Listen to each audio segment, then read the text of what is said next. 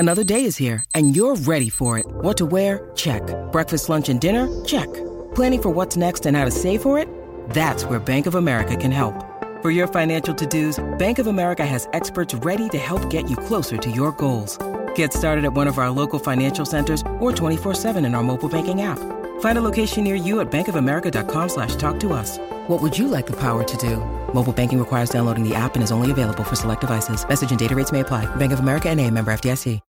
When you need mealtime inspiration, it's worth shopping Kroger, where you'll find over 30,000 mouth-watering choices that excite your inner foodie. And no matter what tasty choice you make, you'll enjoy our everyday low prices, plus extra ways to save, like digital coupons worth over $600 each week. You can also save up to $1 off per gallon at the pump with fuel points. More savings and more inspiring flavors make shopping Kroger worth it every time. Kroger, fresh for everyone. Fuel restrictions apply.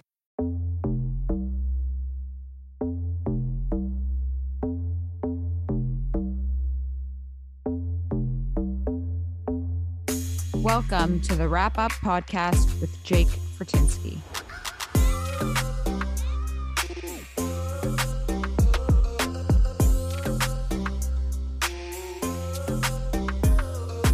Bringing you down-to-earth, exclusive interviews with hip-hop artists from around the world.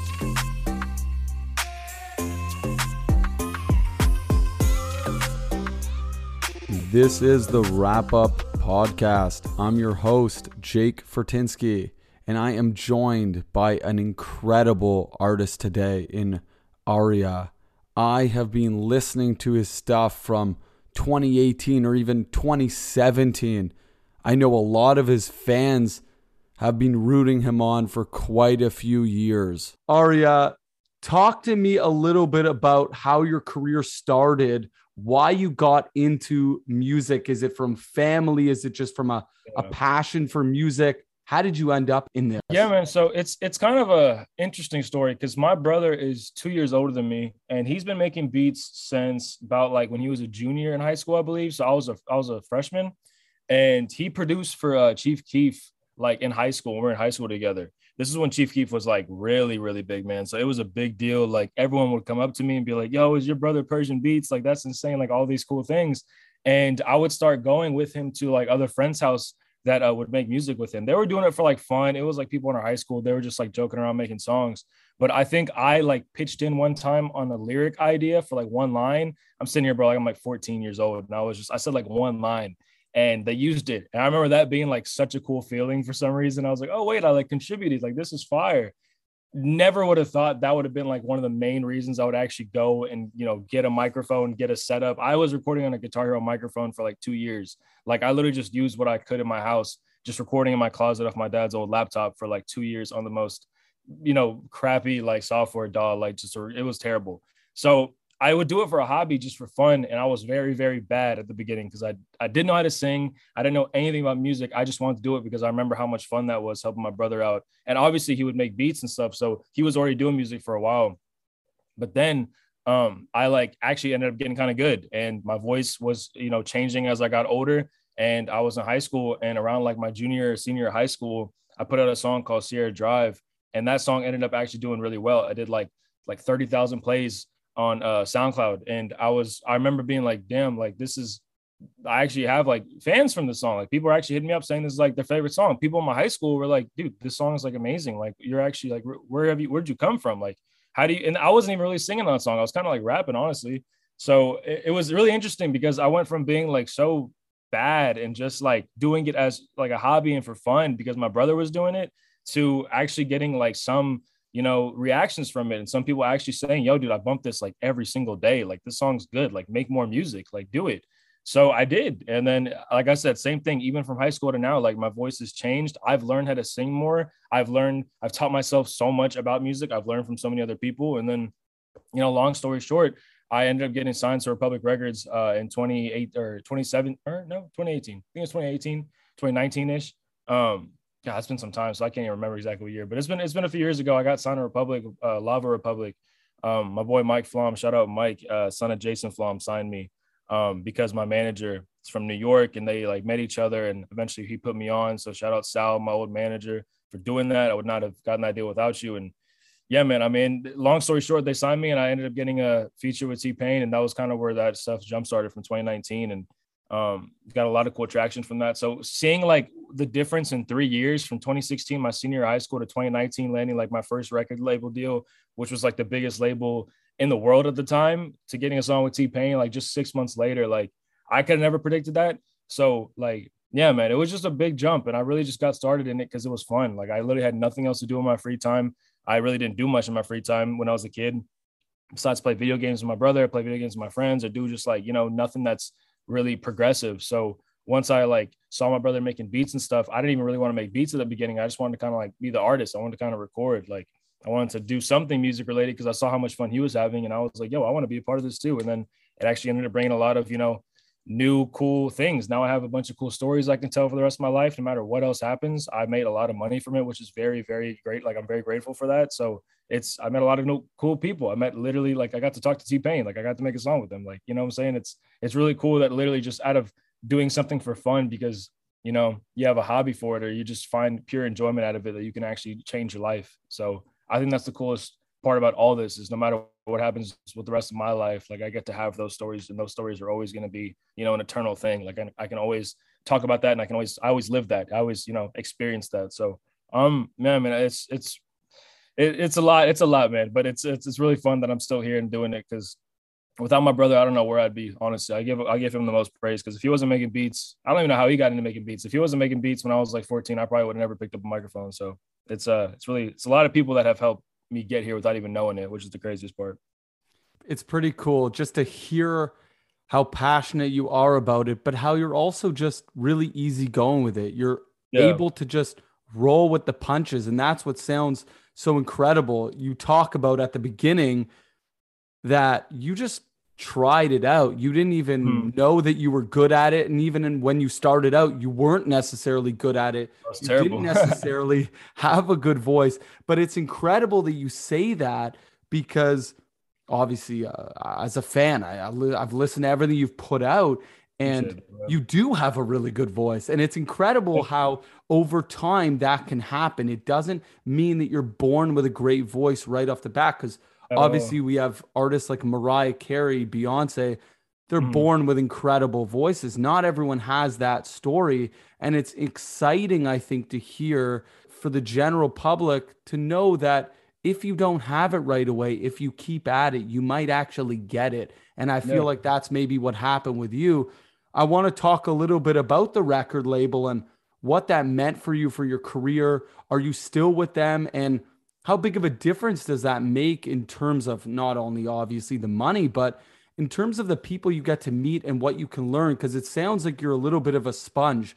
You're willing to learn and take in from anyone, whether it's T-Pain or your manager or the record label. Talk to me a little bit about that. Yeah, so I got signed in 2019, and now that I'm remembering it, it was 2019 when I actually got the offer, and then in 2020, like the beginning of 2020 was when the song came out, I believe in July or April 4th, I want to say. I actually have the Billboard article posted on my room, so I'm looking at it right now. It says April 5th, 2018 is when the song came out. So I'm mixing my whole years up. I swear it was 2019. Maybe it's 2018. I guess it's 2018. But like I said, it was a while ago, so I kind of forgot exactly what year. But so I ended up getting signed, and immediately the biggest song I had out on my SoundCloud page. Also, this is a story that just no one really knows about except my close friends from Waco. But first off, RIP XXXTentacion, but he is also a very big reason of why I had so much success, because X, when he was locked up before he actually got out and started getting, to that major stardom level that he did, I think Look at Me had just came out, and his club, his collective were doing SoundCloud reposts on his SoundCloud page. This is back when SoundCloud was very, very big for artists, and they would charge only like $50, $100, $150 for a SoundCloud repost. Dude, I would drop a song and pay them $150 or so to repost it, and literally watch and like refresh my SoundCloud page and watch me get like 100 likes every like 2 minutes, like 2,000 plays every like whatever. Like it was just going up nonstop. I would just gain followers. These were all real people, bro. I was getting like real comments and everything. I was literally on X's like SoundCloud page. So first off, shout out to him and his camp for that, because the reason I think that I did so well with Farsi and like all these other songs were because I got noticed in the first place from them. So when I got signed, Farsi was my biggest song on my SoundCloud page with Mikey 100K. and it I think it had like 200,000 plays or something. And one of the biggest reasons I got signed was because Mike Flom, my homeboy, his dad Jason Flom, the CEO of Lava Republic Records, wanted to do they wanted to re-release that song because it was my biggest song. He thought it was super catchy. He's like, I can't get it out of my head, like this song's a hit. And we ended up doing it, but he was like, yo, the song's been out for some time, like we need it. If we want to re-release it, we have to do it as a remix. That's the only way we can like push it to publications or, you know, any blogs, or it's the only way we can get actual traction from it is if it's something new. We can't push like an old song like that. At least that's what they thought. So we started thinking about people for the remix. The funniest part is one of the first people that was almost going to get on the song was Amine. And that was like a really funny story because Amine's manager was in the Republic building when Jason was playing it in his office, and he walked by and he asked for the open verse so he could show Amine. So I guess that actually didn't end up going through, but I'm not super mad because, like I said, I got T-Pain on it anyway, which is, you know, one of my favorite artists of all time. So we were like looking for people for the song. We couldn't really find anyone like perfect. And then one day I kind of just mentioned like, what about T-Pain? Like, I think he's like starting to come back a little bit. I think he's done with his little break. I think he's like actually trying to make music again. Like, should we hit him up? Like, do you think it'd be worth to hit him up? And we did. And turns out he was down to listen to it. And I was like, whoa, that's awesome. Like, he's actually going to even like listen to it. Like, that alone is fire. And then he ended up saying that he loved it and that he was willing to do it like half off his normal feature price anyway. Like, he was going to do it like relatively cheap for us. And I was like, yo, that's insane. Like, that's perfect. That worked out great. Like, what the fuck? Like, let's do that. So we did. And I remember getting his verse back like a few months later and just losing my mind, bro. Like that like, I'll never forget that day ever. So we got that back, and, you know, long story short, obviously, like, the song came out, you know, he was super helpful with it. He actually showed Dan Bilzerian the song. He was good friends with Dan Bilzerian. I think he still is. And, I remember like being in a movie theater watching like The Incredibles 2 or something, like just something stupid. And I have all these people DMing me like his story. I'm like, why are people DMing me Dan Bilzerian's story? Like, I don't even follow him like that. And it was just because he was bumping Farsi, like at some like private like party he was having. I was like, what's going on? Like, how does this even happen? So yeah, man, I was with the label for a while. I ended up leaving because unfortunately we had put too much. I think the way that we kind of like just ended up like talking about it with me and my friend Mike was about like, I didn't recuperate enough streams and sales for the advance I'd initially gotten from them. I don't want to go, it's like, you know, too direct with every number, but I obviously got a healthy advance when I got signed with them. And essentially it's a recoupable advance. So the song Farsi would have to have done well enough to make back that money. And we just, I guess, you know, looking back on it, we could have done so many things different. Like, maybe we shouldn't have got the T-Pain feature. Maybe we should have like spent money on more marketing, more whatever. But it is what it is. And the best option was for me to actually just get dropped, because I could have easily stayed with them and then just been a shelved artist on a big label, which is every artist's worst nightmare. You don't want to stay with a label and have them have all your rights and all these things and not even like let you release music. You're literally like stuck. Like, you can't even do anything. So I was actually fortunate, looking back on it now, that I was dropped. And they let me go and we split ways, like clean slate. Like, I didn't owe them anything. You know, I just got a fresh start going back into music independently. So I ended up leaving them. A few years later, like about a year or two later, I actually parted ways with my manager, Sal. I was going through a lot in my personal life and a lot of my music life. And I was just like, I need a break, like, from everything.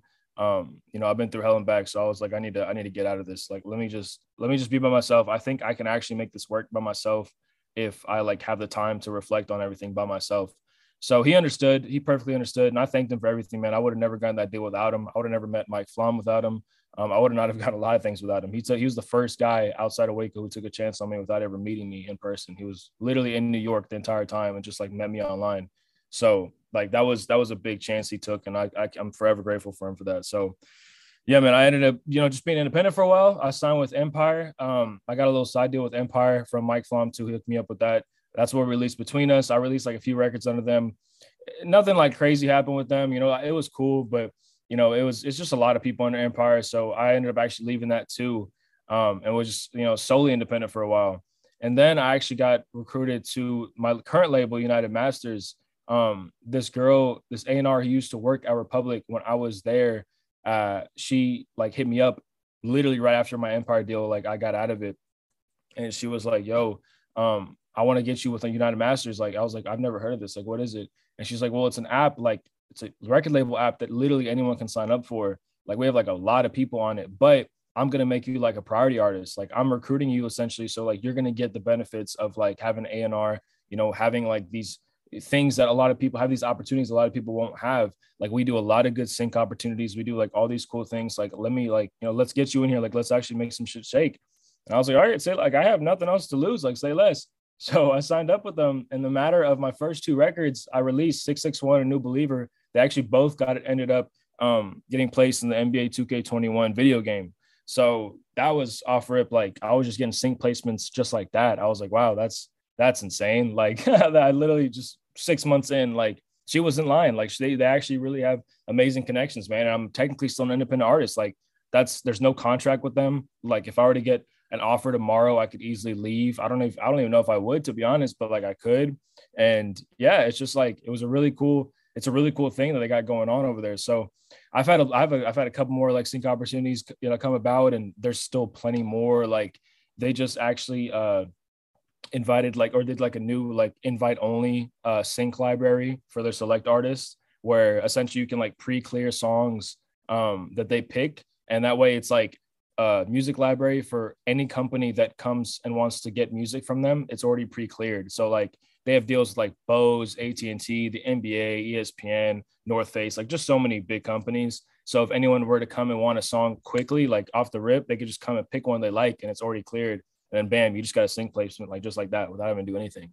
So they are very, very, very helpful right now. And they're like, I honestly think they're the future. Like I think they're the future of music for sure, because you get to keep all your masters, you get to keep all your royalties. You can't get much better than that. Plus you literally get to make these like, big plays with the sync opportunities and stuff. So the big label stuff was cool. Like I definitely, met a cool amount of people and got like a really cool, like feel for it. Even though I wasn't this major artist, I was under a major label. I mean, you can go on, you could have went on Republic Records website, and like my name was right next to Ariana Grande. Like I thought that was insane.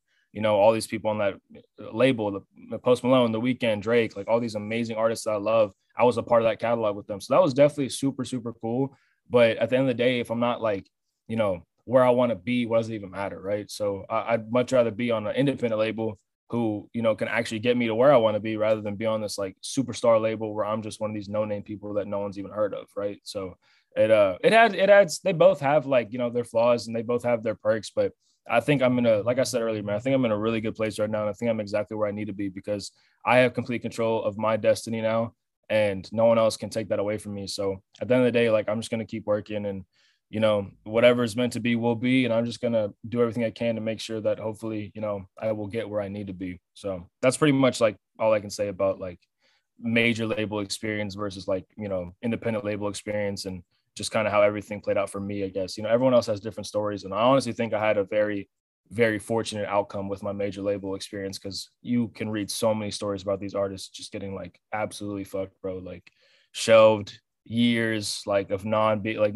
Black, the artist Black, like he had a huge story about like him being signed to an artist that he could not have gotten out of that deal for years. And he was like, it just takes a toll on you, bro. Like it absolutely demolishes you as an artist, because you just want to release stuff. You want to get big. You want to like, tour. You want to do all these cool things, and you just can't. So I definitely got the better end of the stick on that one, which I'm so thankful for looking back. I went through a very bad depression when I got dropped, but I was young and I didn't even realize how fortunate I was in retrospect. So I honestly, I can't thank God enough for like, letting me experience that and letting me get out of it in the most positive way possible. Like for real, it was a blessing in disguise, honestly. It's something that we hear from so many artists. I've heard that they sign with a big label and it sounds great and it can be great, but it can also be really detrimental to an artist, particularly an artist that isn't maybe a huge name brand yet. And like you said, they can get shelved, and it sucks. And especially in this new day and age where people just want to put their stuff out whenever they want. If you wake up the next morning and you feel like putting out your song, you want to just be able to do that, because there are platforms that allow you to do that. So it seems crazy that you can't. And obviously with big labels, there comes all these restrictions and all these rules. It's interesting to hear your almost roller coaster ride that you've had. You went from not being an artist, starting to like it. Then obviously you see some success, you land a record label deal. It's obviously a huge deal. Things go really well, but maybe don't continue the way you wanted. You leave, you join a new one, you leave. And now you've landed a place and you named it United Masters. And I haven't heard of it either. And it sounds like the perfect in between. It sounds like you get the backing of a label, you get that reputation that they bring, but then you also get that independence as an artist, and you can release songs when you want, and you can sign a new record label deal if you want to. And that to me sounds incredible. I feel like so many artists, particularly when they're starting, have no idea about all these other opportunities, all these I'll call alternatives to big labels. I think so many artists think, oh, I just got to keep hustling till I get a big label. That's not always the answer. That's not always the best path for everyone. For some artists, it might be, but for the majority of artists, going with a big label is not necessarily a good thing, because as you said, you could have some success and then they shelve you and you basically can't release music until they say so. And that can be really unfortunate. So I'm glad that you dove really deep into that and explained it, because I hope that a lot of people who get the chance to listen to this will learn a little bit. I hope that young artists can listen to this and say, hey, I want to follow his path, but maybe I won't go the exact path. Maybe I'll make my way to a place like United Masters that's going to be a better alternative for me and a better situation for me, and still allow me to have some sort of independence as an artist and write and release songs basically more or less whenever I want. So it's interesting to hear that. I want to talk a little bit about your heritage. I know you're a first generation American living in Waco, Texas. You're Iranian, I believe, originally. Talk to me a little bit about that, and maybe how that's also impacted your music or your sound or your lyrics. Yeah, man. So, I mean, like you said, I'm a first generation. I mean, my parents, wow. I mean, you talked about earlier, like why I wanted to, do music, how I got into it, or maybe you said, how did I get into it? I don't know if we ever talked about exactly why I do it now, like why maybe I continue doing it, besides the fact of me personally just liking it so much. And, I always believe that if you're going to live, literally just to all we know, we live one life, and I'm a big believer that if you're going to live only one life, you might as well make it the most, and do exactly what you love every single day. So that is why I want to do music, because that's the one thing I love, and I cannot see myself doing anything else. But a big reason of also why I'm doing it, probably the biggest reason, is for my parents. Like they came to Waco. I mean, my dad came, I think when he was like 16, like straight from Iran, like literally a 16-year-old escaping their war they're having over there. I'm pretty sure they're having like some kind of like civil war. I'm not too familiar with it. I think it was a war between Iraq and Iran. I'm not sure. But yeah, brother, he came from when he was 16 to avoid going into the military right after high school. So he left because he knew that was an ultimate, thing that was going to happen, was he was going to have to go to the military. I've had uncles who went to the military after high school, like most people had to back then, because it was just a bad war going on. So he left, came here, didn't know an ounce of English, didn't have a house, he was homeless for a while, didn't have, a job, couldn't get a job because he didn't have an address, couldn't get a house because he didn't have a job, like literally stuck, and had to go find he had like one friend, I think, from Iran that was living in either in California or somewhere. He wanted to go stay with him. But man, he's went everywhere across the country, like just being a hustler, dude, his entire life. He was, going from San Francisco to Atlanta for a little bit, to Texas, to different states, back to Texas, like just moving around, trying to make it. And he actually ended up going back home, like when he was, I guess, in his 30s, and met my mom, and, they hit it off and got married. And then she came here with him. It was a lot easier for her to come because obviously, he was already a citizen. So it was easier for her to get a green card and all that, which is amazing. And then I think they moved around Texas a lot, but I think Texas was like a final destination for them. And then they ended up moving from like Webster. It's like a small town outside of Houston where they had my brother. They moved to Galveston, had me. And then eventually we ended up coming to Waco when I was like 2. And we've been here ever since, thankfully.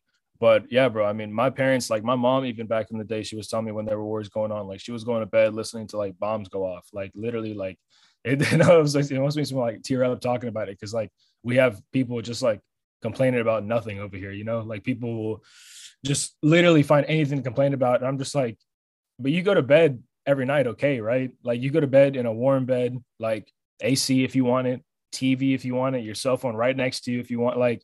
And then my mom had to go to bed like with that. Like, that's not fair. Like, that's not cool. So they definitely have had an extremely, extremely different life than us. Like, and they sacrificed everything to have, to be able to have me and my brother have an opportunity at a normal life here in America. So I, first off, cannot thank them more than enough for that, because without them, I mean, there's nothing else I can even say about that, man. Like they literally deserve the world and more. Like they deserve every world possible. So my biggest goal, as an artist, is to make sure I can be financially stable enough for one day I can pay them back. And I know I can never fully pay them back. Obviously, there's no amount of money that you can pay someone to, provide that for you and give you that opportunity. But it's, I can try my best. I can try to go win a Grammy for them. I can go do like all these cool things for them. And they're the biggest supporters of mine, like they're very realistic too. Like when I first like got signed and stuff, or right before then, they were asking what I want to do with my life. And I was telling them music,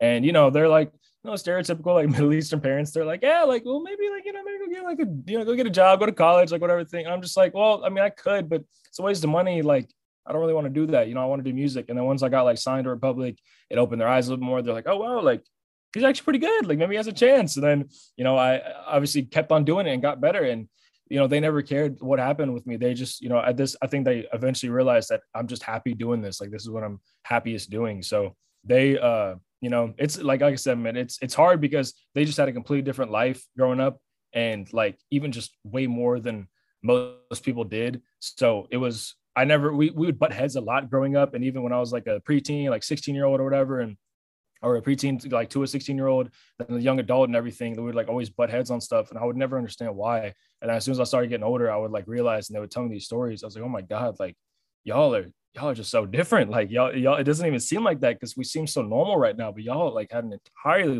different life, man. So it's crazy, man, because we don't even have other family here. Like it's literally just us. It's literally my mom and dad, my brother in Waco.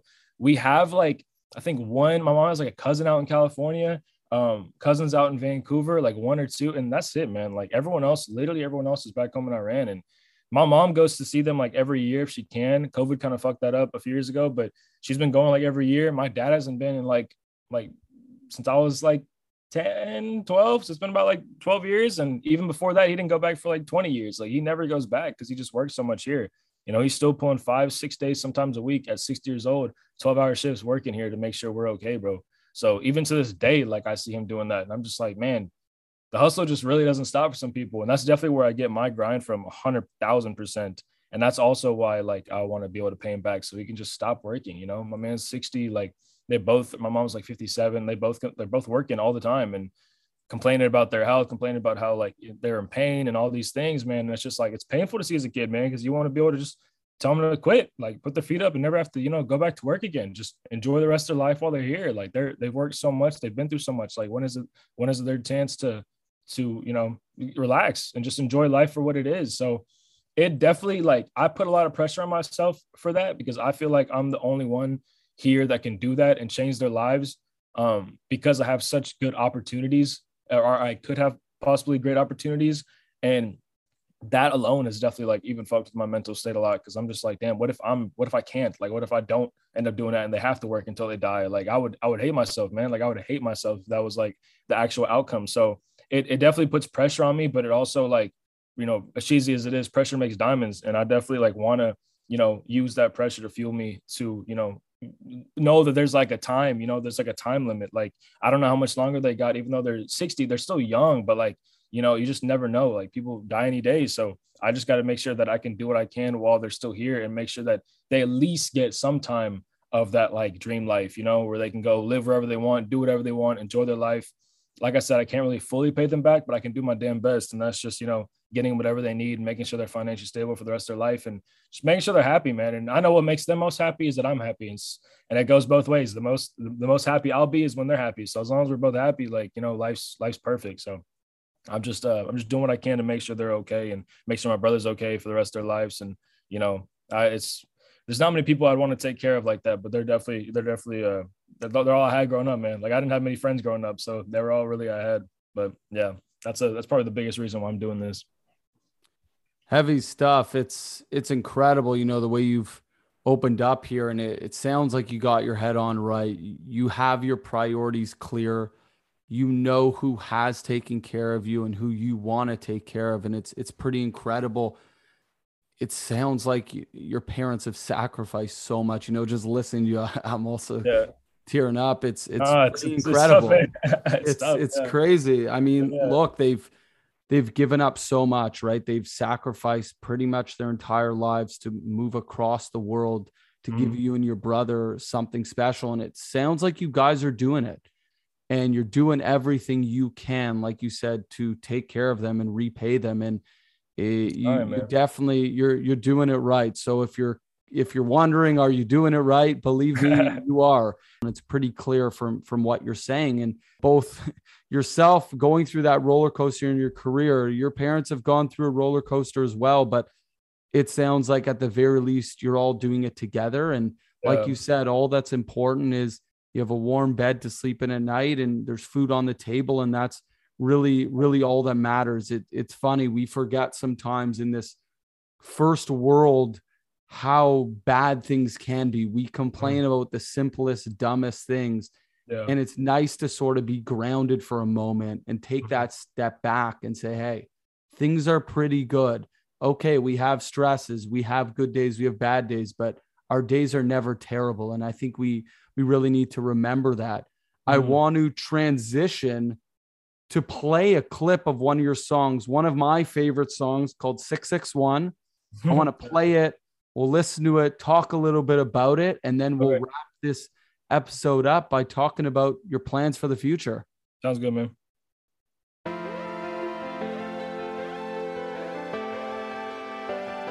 What's poppin', Ames?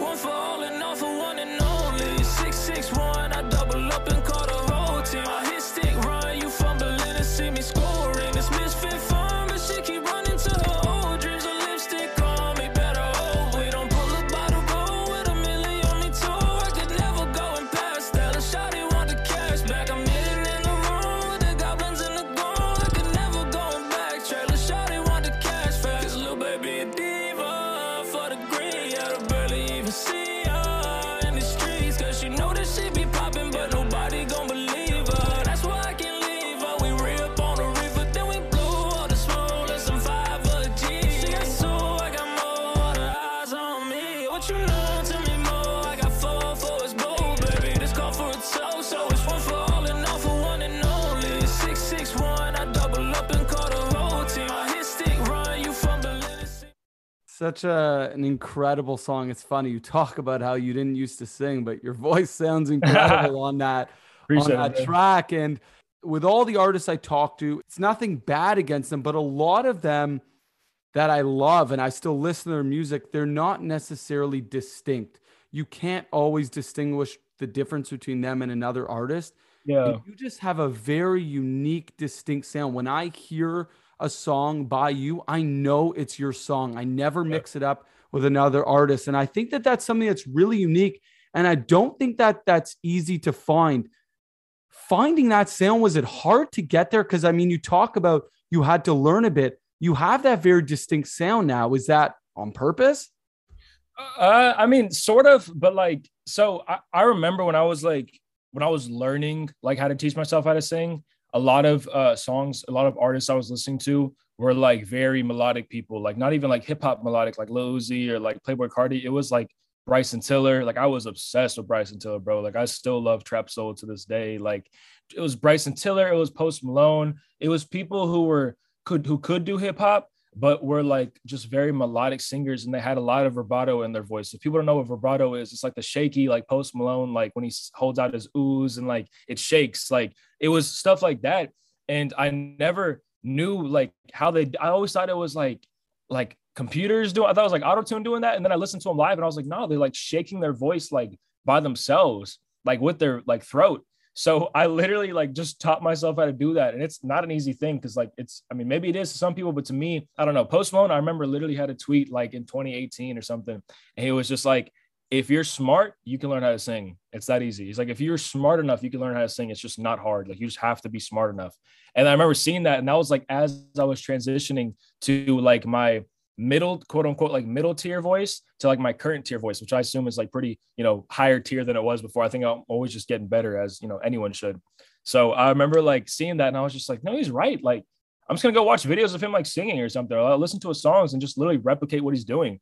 And I don't do mine from my throat, but like all the vibrato that you might hear in my songs now is like from my lips. And it's funny because I just I went to LA last year with Mikey 100K and a few of my other friends. And that was the first time he saw me record in person. And the first take I did, I was doing vibrato on a take. And he was just like, this motherfucker. And I was like, what? He was just like, dude, you really do that. And I was like, what do you mean? He's like, you literally like, you do that with your voice. Like, how do you do that? And I was like, bro, you do it too. He's like, yeah, after like 100 takes, like, how do you do it in the first take? And I just remember dying, bro, because I looked up to Mikey so much. Like, that is one of my biggest like inspirations and mentors. And I was just like, that's so funny, bro. Like people just don't see people do that often. I remember being with another producer in LA that same time, and he heard me do it too. And he was just like, bro, you don't know how many people be faking their shit. Like, you actually got it like that. And I was just like, bro, you need to humble me a little bit. You need to stop. I need to be humbled. Like, stop. And it was just so funny because people just aren't used to that. But I'm just, like I said, bro, it's literally just like, I literally try to replicate some of these artists like Bryson, Post Malone, like Drake, all these people. And I guess by doing so, I ended up getting my own like voice out of it. And it's really funny because another really big moment of my like quote unquote like creating my sound was I remember being at H, my homeboy H is like my lifelong friend, best friends for life, like literally has known me since I've been in diapers. He's also like the producer of 661, Too Easy, multiple of my songs on Spotify and like in my catalog. But we were at his like his ex-girlfriend's house, like we were fucking like 16. I was 16, he was like 18 or 19, and he was house sitting with his girlfriend, and like he brought some of his recording equipment because we had to finish up a song. And I remember there was one take where my voice went from like how it was when I was 16 to like this raspy, like just solid raspy take that was like so ear pleasing. And I remember he was going crazy about that. And I didn't get it at the time. He was like, bro, this is like the best you've ever sounded. Like this one line, like you need to do this all the time. And I guess just listening to that for a while, I learned how to get like raspy whenever I wanted to. So I think the rasp / like the vibrato / just the pitch and the tone of my voice all like came together. I think I always had the pitch and tone, but I think once I learned how to control my raspiness, because I can control that easily now. And once I can control my vibrato, which I can also do that pretty easy, like as soon as I brought all three of those elements together while listening to all these other big artists trying to mimic them, it literally just brought this like whole like sound together that created Aria. Like it just created me. And you're right, bro. Like I don't even like to toot my own horn, but there are not many people that sound like me. Like it's hard. There are people that replicate shit like me, like the vibrato and the rasp, but like the actual tone and like cadences I bring and the pitch, like it's me. Like I listen to a lot of music, a lot of melodic music, and I haven't heard anyone like anywhere near me. Like you can find some people that might say like so-and-so sound like me, which is fine, but the actual like spot on dude, like I've heard so many artists sound like Polo G, so many artists sound like Playboi Carti, so many artists sound like literally sound like these people. But even Post Malone, I've heard a few people like sound like Post Malone, but you know, I haven't found anyone yet that sounds like me. And I think I thankfully did a pretty good job of half like purposefully constructing that and half literally just accidentally constructing that voice just because I was fucking around and I didn't clear my throat one day, you know, and I just did a take and I was like, oh my God, I didn't realize that sounded so good.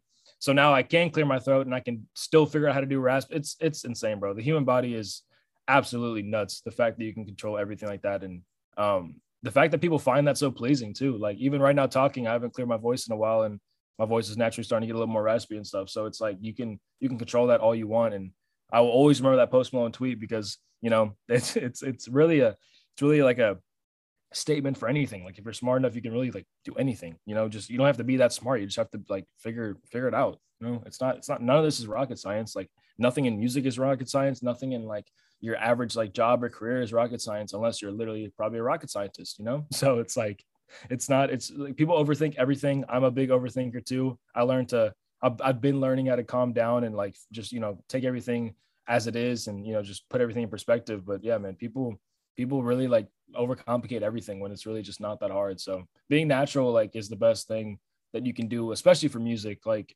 if I catch myself spending more than like 20-30 minutes making beats, or you know, unless it's a really good beat, but like if I spend myself like catching 20-30 minutes making beats, 20-30 minutes trying to record something to a beat, it's next beat. Like I didn't naturally get it the first few times. I'm probably not going to get it, or if I do, it's going to sound way too forced, you know? So it's like I'm very like I learned to become very easygoing.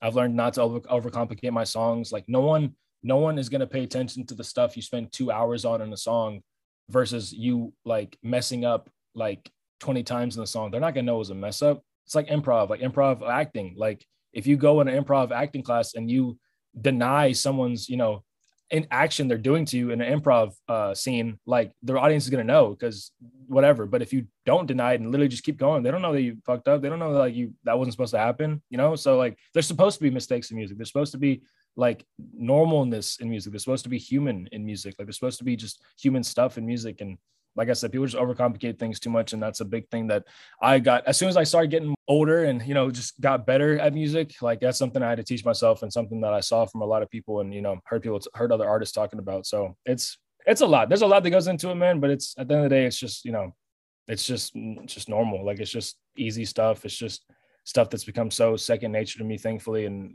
I love it. I love it so much and I wouldn't want any other way. Magic. That's what I call it. That voice, what you bring, it's magic. And that's exactly going to drive me to my next point, which is we always want more, man. No matter how many times I listen to the same songs, I'm begging for more. You got all these fans begging for more. Talk to me a little bit about future. Obviously, the ultimate goal for artists is always, or hopefully it's always to produce a full project, an album. Yeah. Is that a plan? Is the plan to keep pushing singles for the next while? Is there no plan at all and you're kind of just free flowing? Half and half. Like I've realized every time I've made a plan in music or my career, shit never goes as planned. Like that, it just never does. Like you can manifest things for sure, and I have, but I can sit here and say that, I'm going to do this and then watch something else is going to happen. And then I have to do something else. So we spoke right before we actually got on about like kind of my release schedule, like my release plans, but or a little bit about it. And I was mentioning that like, singles are just a lot easier to push. So that's probably why I was going to just do singles for a while. That's why I've done singles for so long. But I've had fans since literally 2016 who, have been so dedicated and want albums. They want a project. They want something that they can just play nonstop on repeat, like, just every day. And trust me, I would love more than anything to give that to y'all too. But it's like, it's just like I said, man, singles are a lot easier to push. I want to get a little bit bigger before I do that because like, I don't even care how the numbers will do on it. Like, it's not about like how my Spotify is going to look or anything. It's just about like, if I'm going to put all this into an album, make it an amazing album, in my opinion. And then just for it to, not like reach the audience that I think it deserves to reach. Because at the end of the day, I have an audience in my head that like a targeted audience or amount of people that I think my music is deserving of being listened to. And if a song doesn't hit that or an album doesn't hit that, then I'm going to be pretty frustrated. And then essentially I'm just going to probably not release music for a while, which is no fun for anybody. Right. So like it's gotten to a point where I've realized that, I've tried EPs and stuff on SoundCloud back in the day. Like I've tried little projects and every time I've just realized that I'm just not that big yet, where not as big as I want to be, which really sucks for the people, like I said, about, who've been waiting since 2016, who've been day one fans. Like it really sucks for y'all. And I'm sorry because y'all definitely deserve a million projects, and one day I will give it to y'all. One day I promise I'll give y'all the best album I can possibly do. But my ideal situation right now is, put out these singles. I want to get more, hopefully some more sync placements with United Masters. They, like I said, they've been taking really good care of me. I want to see if any of these songs can stick, hopefully get some more revenue from that. And then I can use that towards, getting bigger singles, maybe put more of that money in promotion for my singles, my future singles to get bigger. And at some point, man, if I hit like 100,000, 200,000 monthly listeners, I'll drop a project. Like that is very, like I'm okay with being that, in that level of artistry, at least on Spotify. Like I'll drop a project because I know I'm getting like, I have like 10,000 followers on Spotify at that point. Like I'll do it. If I were to like triple, quadruple my status right now, like by all means, man, I'm dropping projects. Like I'm doing all that.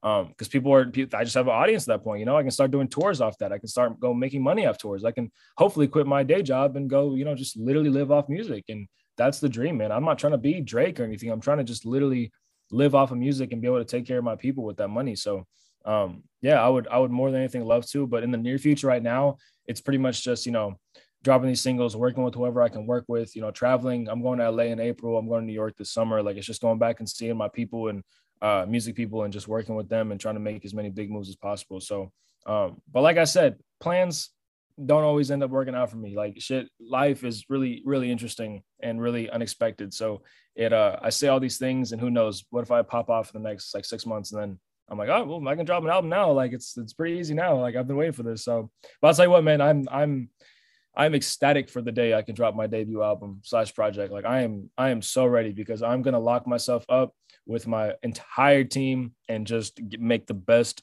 fucking music possible. Like the best fucking music. I'm going to make like, oh man, I get goosebumps thinking about it, bro. Like I cannot wait for that day, because I've been thinking about it for so long. This is even like a dream of like, 15-year-old me when I first started, like about having like a debut album, having like physical CDs, even just for myself, like a vinyl of it, like, being able to tour off it. Like I'm ecstatic for that day, man, because it's going to be a work of art in my opinion. And, I have such a solid fan base now. I cannot imagine how my fan base will be when I'm actually like, bigger. So if they're still that solid, which I would assume there'd be, like, I can only imagine they would love it just as much as I do, which would be the best feeling in the world. Would love to see that. That's exactly what I want to hear. I want to hear that you're pumping music, you're moving, you're shaking.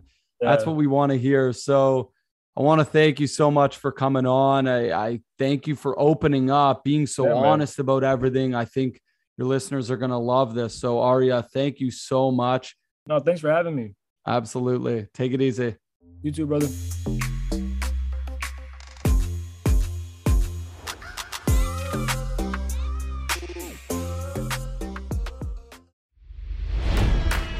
It's NFL draft season, and that means it's time to start thinking about fantasy football.